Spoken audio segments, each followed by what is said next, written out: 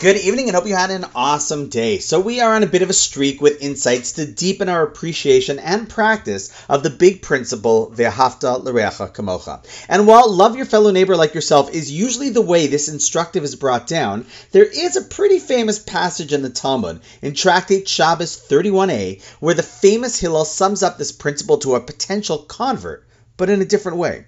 See, instead of saying to love and treat others the way you would want to be treated, he chose to share it in the opposite manner. And rather than the general implication of do unto others what you would want done to you, he chooses to say, what is hateful to you, don't do that to others. Now, while at first glance you might say, you know what, what's the big deal? It's basically the same. There is, in fact, much depth that can be uncovered from this important and intentional change-up. And I saw a beautiful explanation of this given by Rabbi Zweig, who says as follows.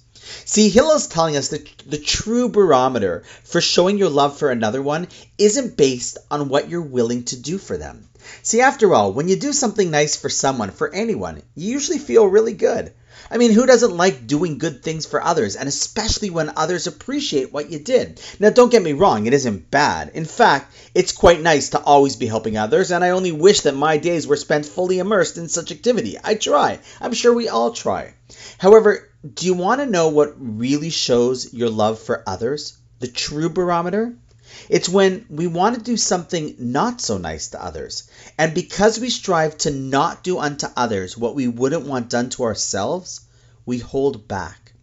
Ever feel like sharing some juicy gossip about others, speaking behind people's back, bad-mouthing other people? Pretty certain we would never want people to do that to or about us, even if we might have made mistakes or are wrong. So then don't do it. See, true love of another is realizing that I don't have to only treat others well, and when doing that, the other appreciates it or knows about it. Real love of others is expressed when they don't even know what you had wanted to do or say about them, and nevertheless you hold back because you remember the remarkable phrase of Hillel.